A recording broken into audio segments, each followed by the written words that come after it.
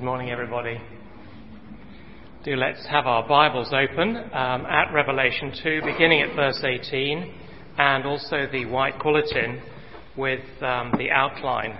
I think you'll find that helpful. Let's pray. The Apostle Paul says that the message of the cross is foolishness to those who are perishing. But to us who are being saved, it is the power of God. Heavenly Father, we pray that your message to us this morning would be power from heaven and would fall on receptive minds and hearts. We ask it in Jesus' name. Amen.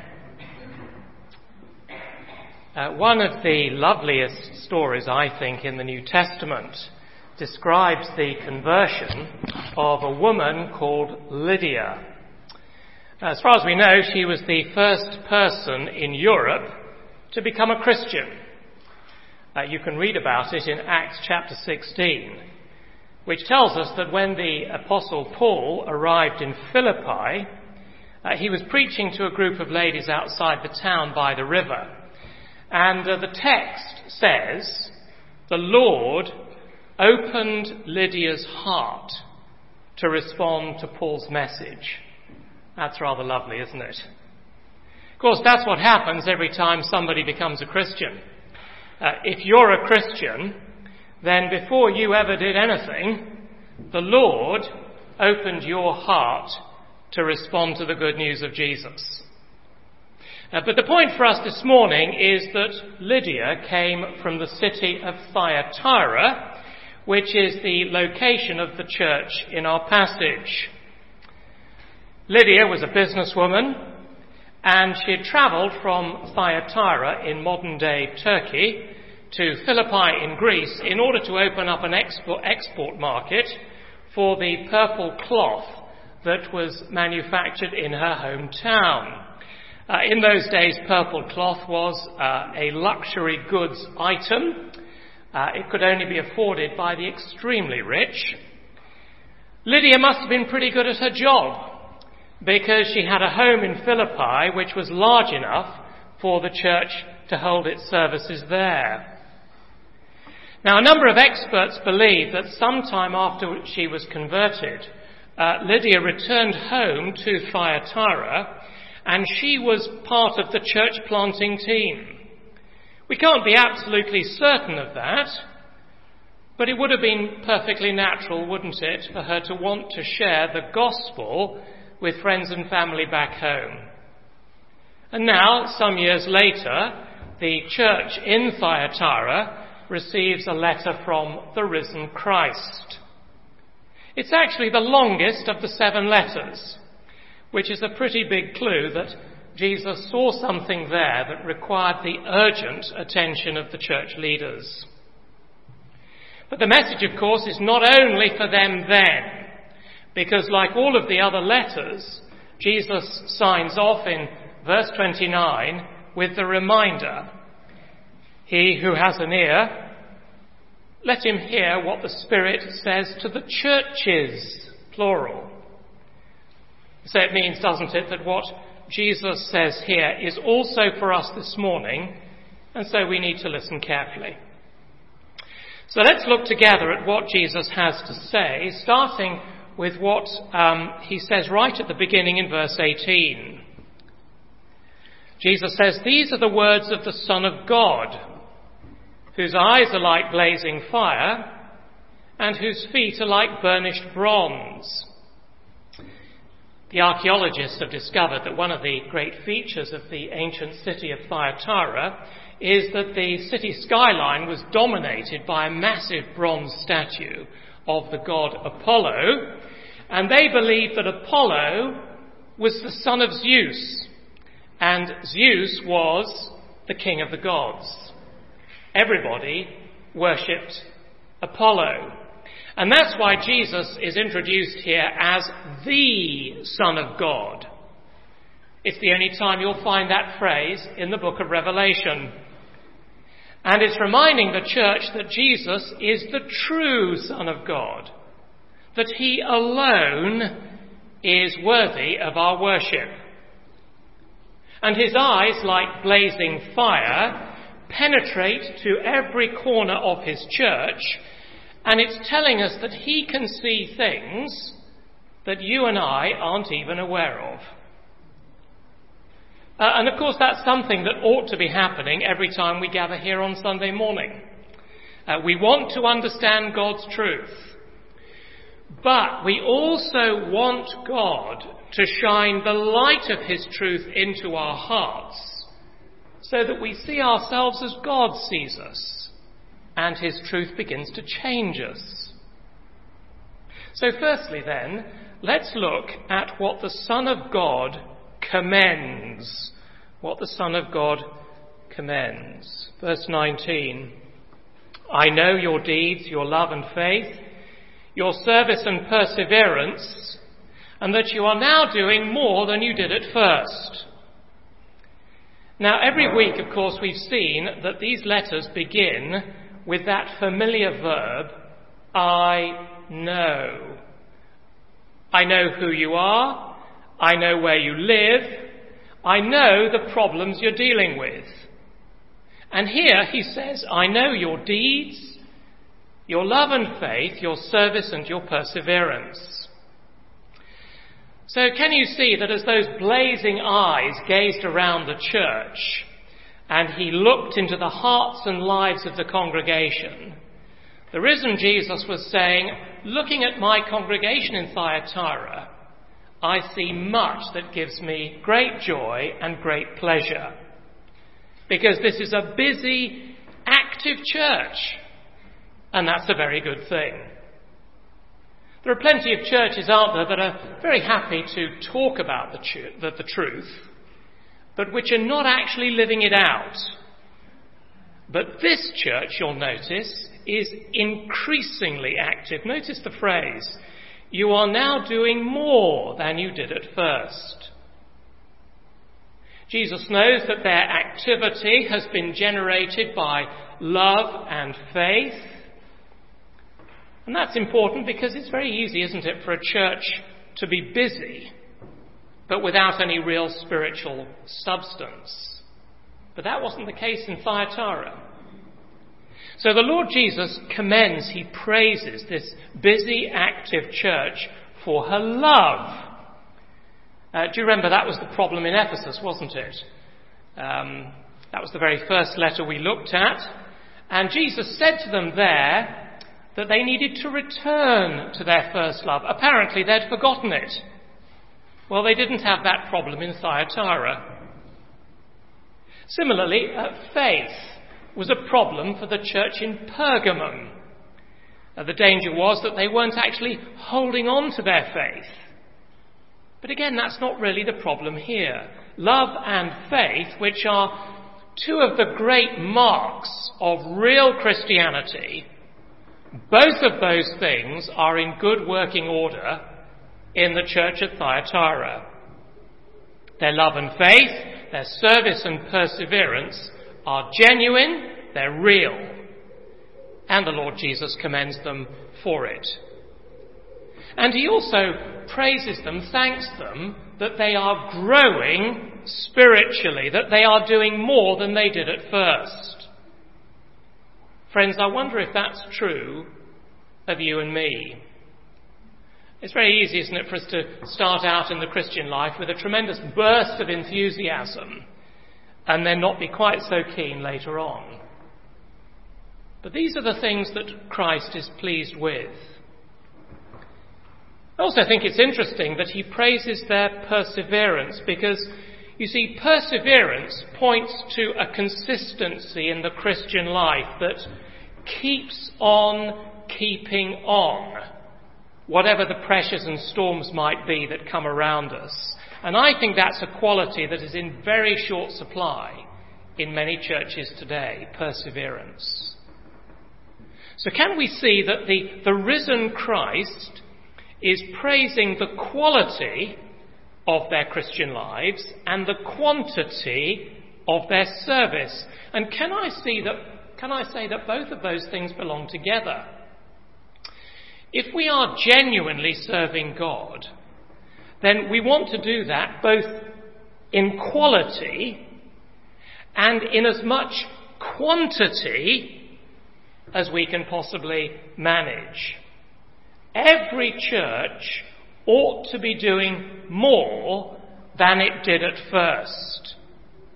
All its ministries should be multiplying and developing.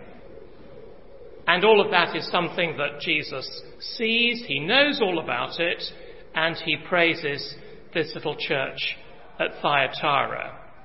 But of course that's only one verse, isn't it, in a much longer letter. And we need to move on and consider, secondly, what the Son of God condemns in verses 20 to 23. Because, quite frankly, these verses are a bit of a cold shower after verse 19. Verse 20 is particularly direct, isn't it? Nevertheless, I have this against you. You tolerate that woman Jezebel. Now that is what the Son of God condemns. Toleration of that woman Jezebel. Although their faith and love were real and they were keeping on with their service, multiplying their ministry, there was a fatal tolerance of an enemy right at the heart of the fellowship. Now, of course, the enemy within is always the most difficult to recognise, isn't it, in any organisation. And I don't suppose that the Christians at Thyatira thought about it like this, which is why the risen Christ, with his penetrating eyes and his searching word, reveals to them the reality of the situation. Because, you see, they wouldn't have thought about it like this at all. No doubt the people were saying, such a clever person. So interesting to listen to. Such a fresh message. Now, the question that I've been asking myself this week is how Jezebel managed to get such a hold on a church that otherwise had so much going for it. I think there are two clues in the text. First of all, in verse 20, we're told, aren't we, that she calls herself a prophetess. Now that means that she was claiming that her teaching was given to her by God, that it was divinely inspired, that she'd received fresh revelation from the Lord. But notice the verse actually says that by her teaching, she misleads my servants into sexual immorality and the eating of food sacrificed to idols. So you see, what looks like teaching from God that we all ought to be listening to, and which was no doubt very skillfully and persuasively presented, is actually seducing God's people into idolatry. And that's why the Lord Jesus calls her Jezebel. If you know your Old Testament, you'll know that in 1 Kings, the queen of King Ahab was called Jezebel. She was the daughter of a pagan priest whom Ahab had married to kind of forge a political alliance for the kingdom. But she was a Baal worshipper. She introduced the worship of a false god into Israel, and Ahab was too weak to do anything about it. Basically, Baal worship was nature worship, and one of its main features was that in order to encourage the gods of nature to bless your crops, bless your livestock, you went and had sex with a shrine prostitute, really to encourage them on to give you fruitfulness in your crops and livestock. So idolatry was combined with immorality. And those two things always went together in Baal worship. And that's the reason that Jezebel becomes the symbolic name for pagan worship and immorality in the book of Revelation. And that's what's beginning to get a hold of this otherwise very wonderful church in Thyatira. How did she get in? Well, she said she was a prophetess. She said, "The Lord has told me to tell you this. I've got a message from God for you." That's how she got into the church. And the sort of thing that she was encouraging them to do would at first have sounded terribly reasonable. For a start, I don't suppose she ever asked the church to stop worshipping Jesus. But you see, Jezebel in the Old Testament said something like this. She said, "Let me introduce you to a more sophisticated way of worshipping.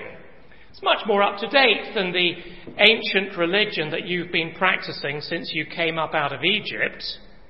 But we Baal worshippers know that this is the way that contemporary believers deal with the challenges of daily life." Now, doubtless that's what was happening in Thyatira also, exactly the same thing. Because you see, Jezebel in the Old Testament wanted to destroy the worship of the living God entirely. So if you read the narrative in 1 Kings, she tried to kill off all the Lord's prophets until only Elijah stood between her and the elimination of the faith of Israel. So when Jesus says that woman Jezebel is controlling the church, that's the background. And the Christians at Thyatira knew precisely what Jesus meant. And of course we see exactly the same sort of thing happening, not just in first century Thyatira, but also in plenty of 21st century churches. Because you see, churches are always in danger of being led astray when they listen to teachers or teaching which contradicts what God has said so clearly in the Bible. And those teachings only gain ground in people's lives because they sound terribly reasonable. And you see, what this woman was doing at Thyatira was adding her own ideas on top of God's revelation. And she was leading God's people astray so that they were worshipping other gods and getting drawn into immorality. And can I say that those two things always belong together in the Bible?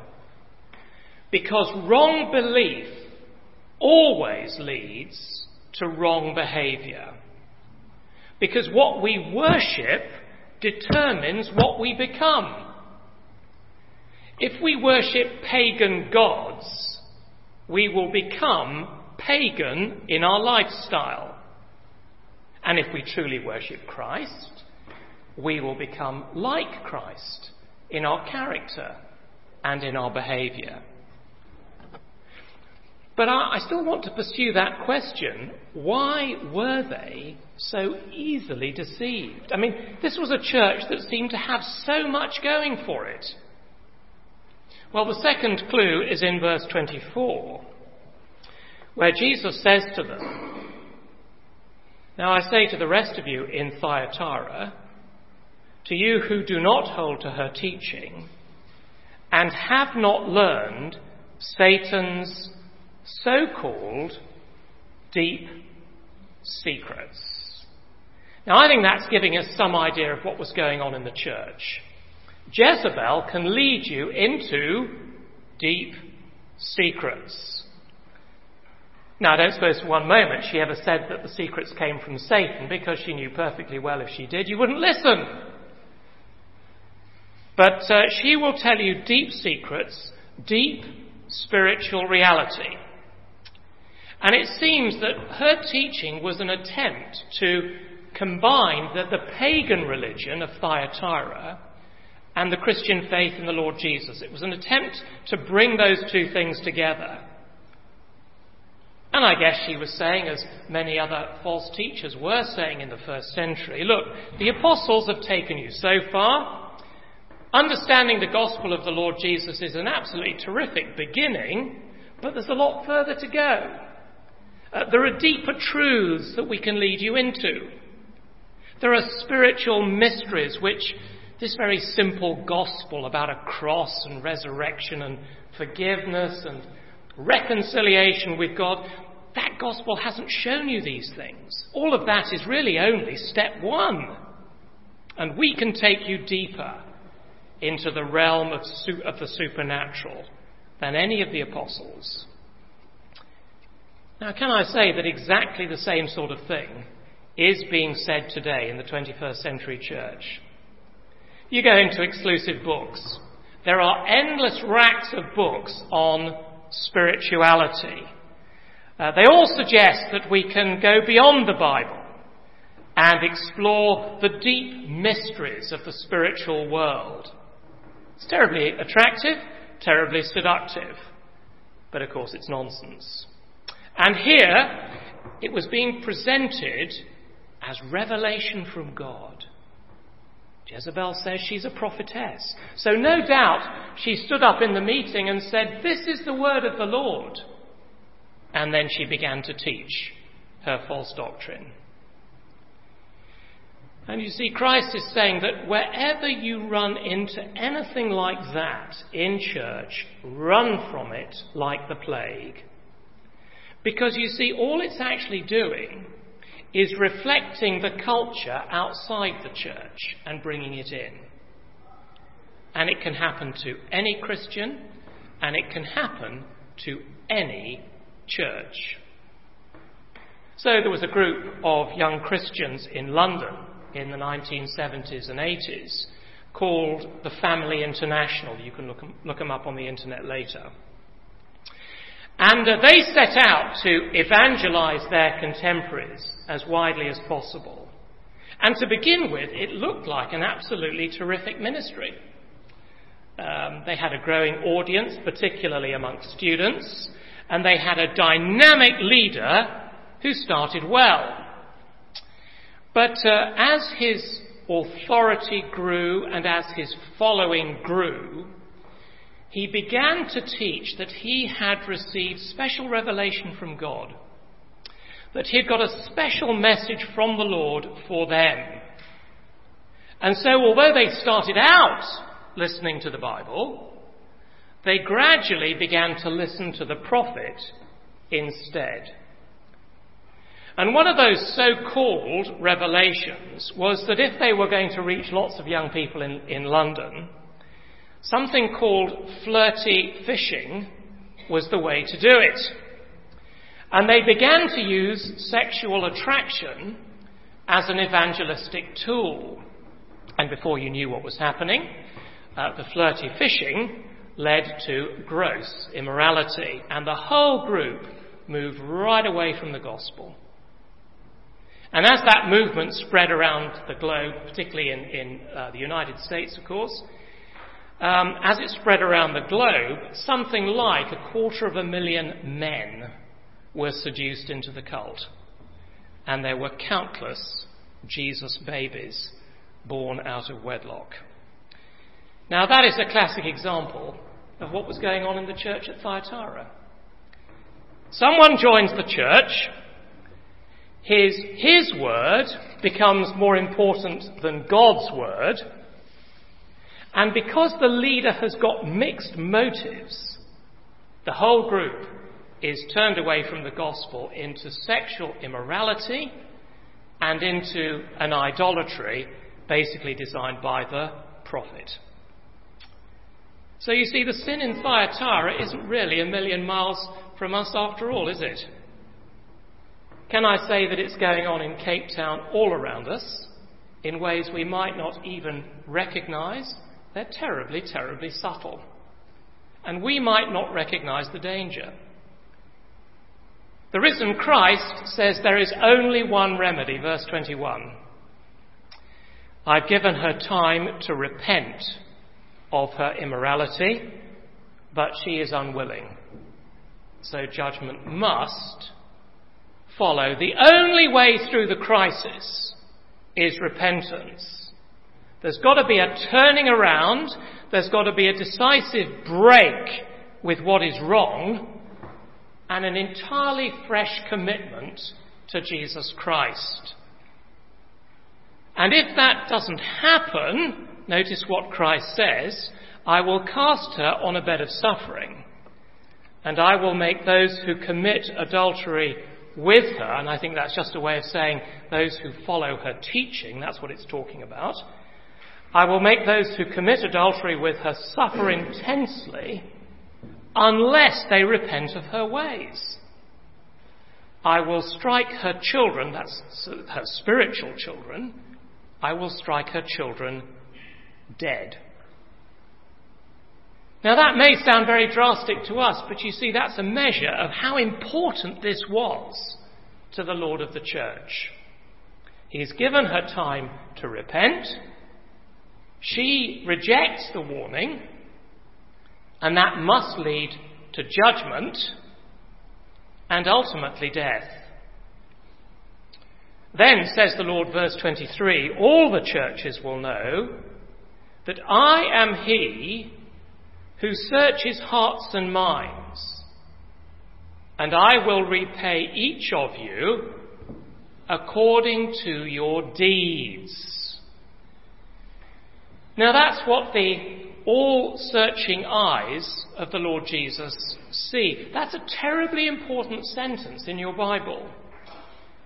You see, the Lord searches hearts, which in the New Testament means the control centre of your personality. It's talking about the place where we make our decisions. And he searches minds, that is our thinking about God's truth and about our lives in God's world. And he knows that our minds and our hearts lead to our deeds, and so we're judged by our deeds. But you see, that's only because our deeds are shaped by our thinking and by our choosing, and that's where the weakness was at Thyatira. They were sloppy in their thinking, and they were making terrible choices. Specifically, they were not choosing to get rid of Jezebel. And so, because you see their hearts and minds are mixed, their deeds are going to be mixed as well. You can't separate that. And their behaviour won't glorify Christ, but Satan. Because the deep secrets that Jezebel is teaching ultimately come from him. Fortunately, the whole church was not poisoned by her doctrine. Verse 24 says that there are some who do not hold on to her teaching.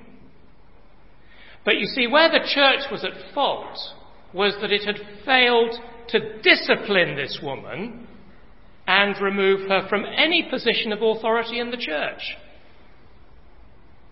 Now, I hope the application is obvious. It should be. Every single church needs to be extremely careful about who it allows to teach, whether it's in the children's church or the home group or young adults or from the pulpit or in one-to-one discipleship. Whatever the context, you cannot be too careful about the content of the teaching. And everything must be tested by the Word of God. And the role of teaching somebody else is actually the most responsible and the most accountable job in the church.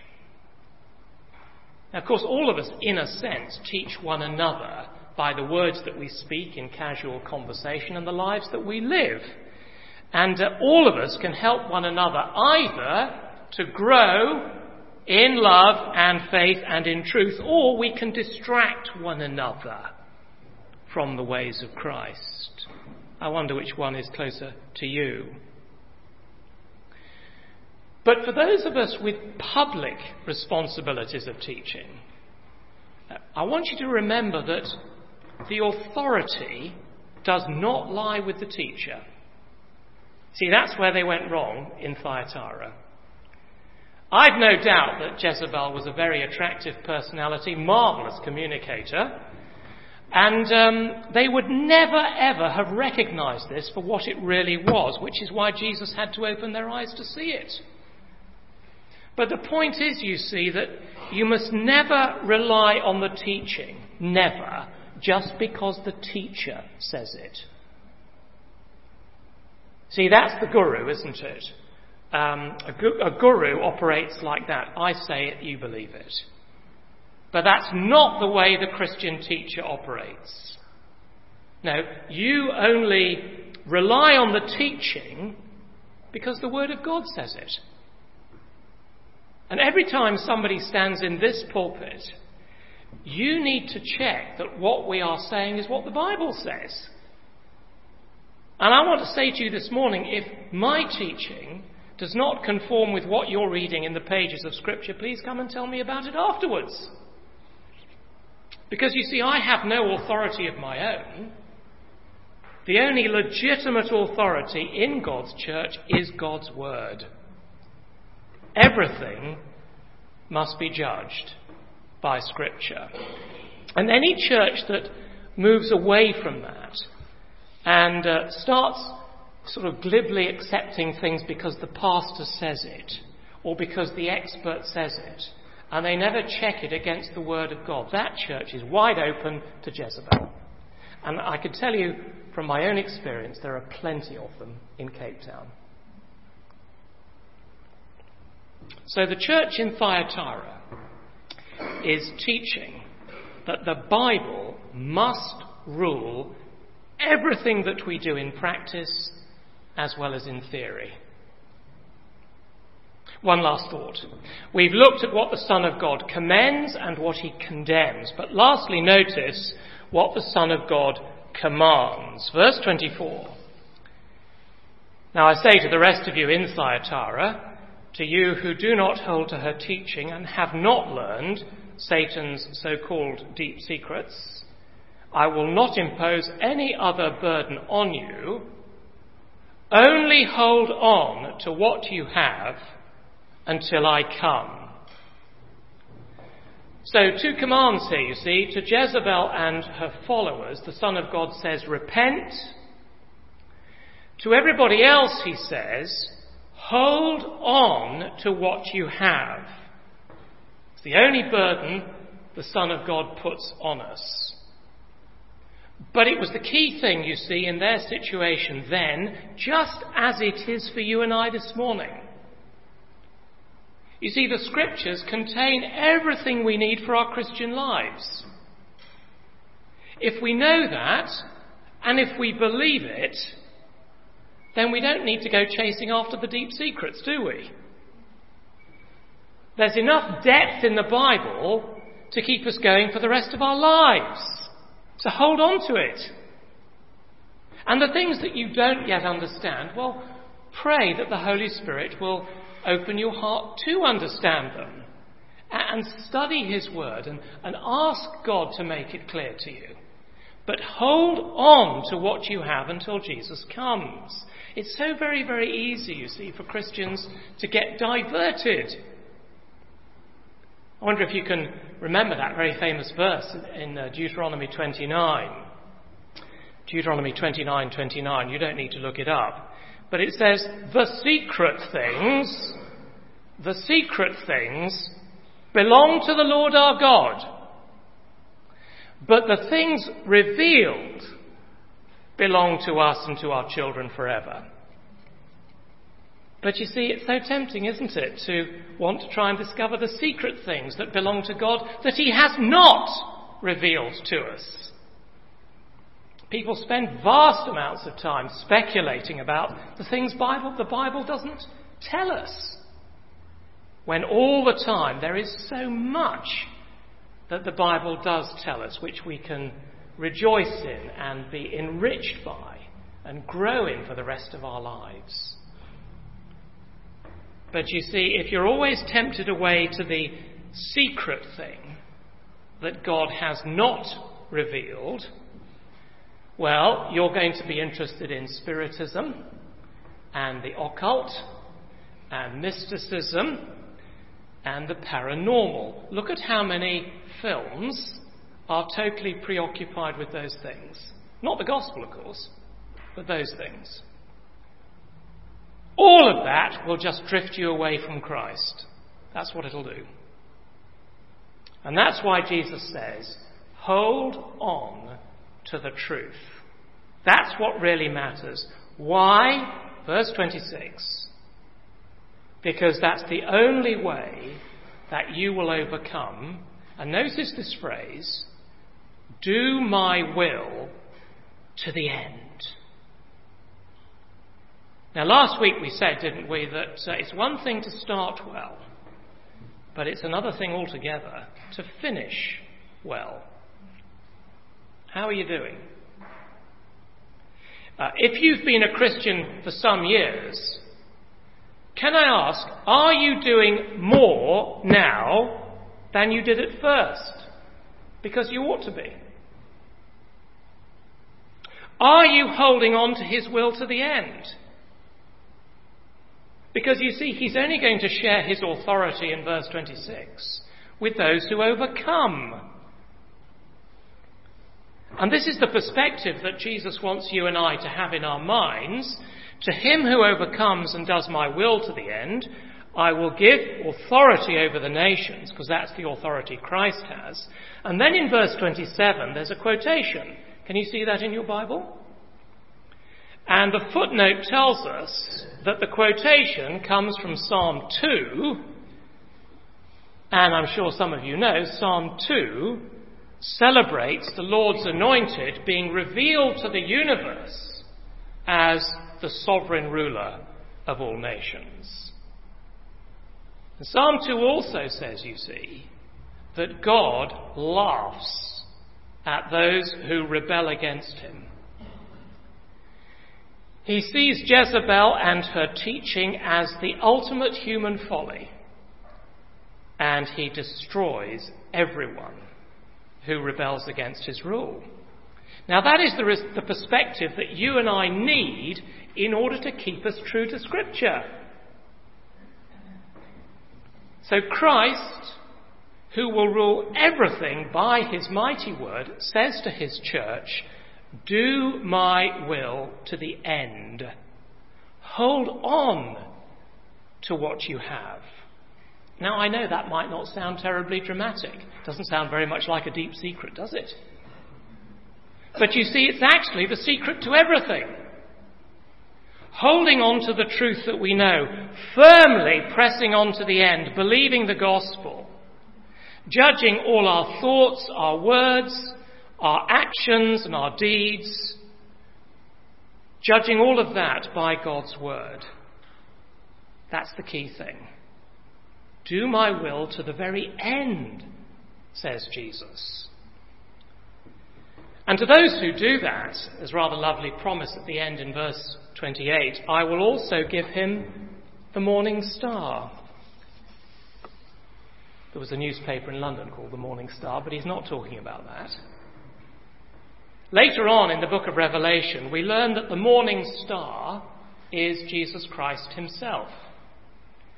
So Jesus is saying, I will give myself to him. My eternal life will be in him.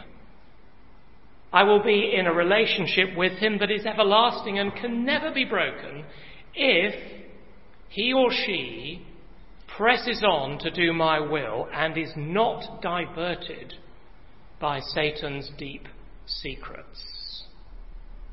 But there's more, because the morning star is also a very special sign of the calling of every Christian. This was new to me when I was preparing the passage this week, and it's rather lovely. Because you see, in astrology, the morning star is the planet Venus.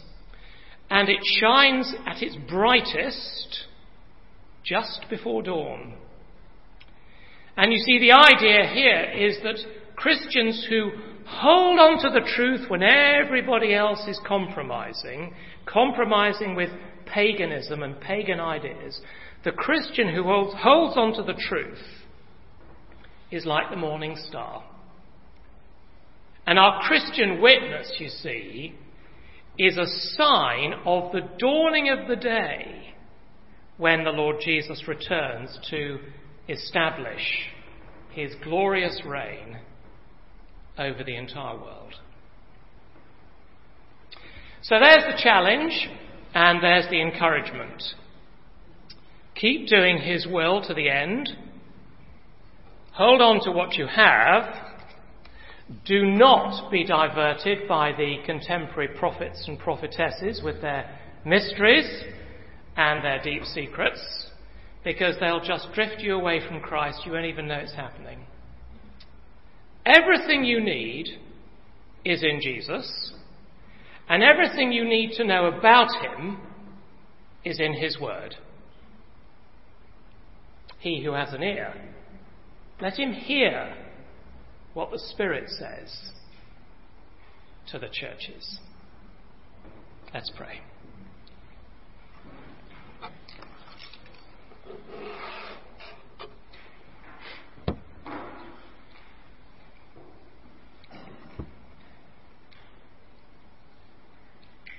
Heavenly Father, we ask that you would write your word in our minds as we understand it, and on our hearts as we make our decisions, so that our deeds may be pleasing in your sight. Deliver us from false teaching. Deliver us from being diverted by issues that are unimportant. Help us to hold on to what we have. Thank you that in Christ we have everything we need, that we have a sufficient word and a completed work.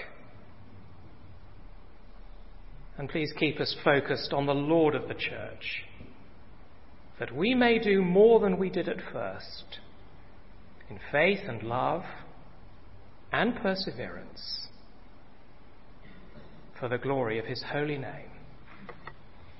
Amen.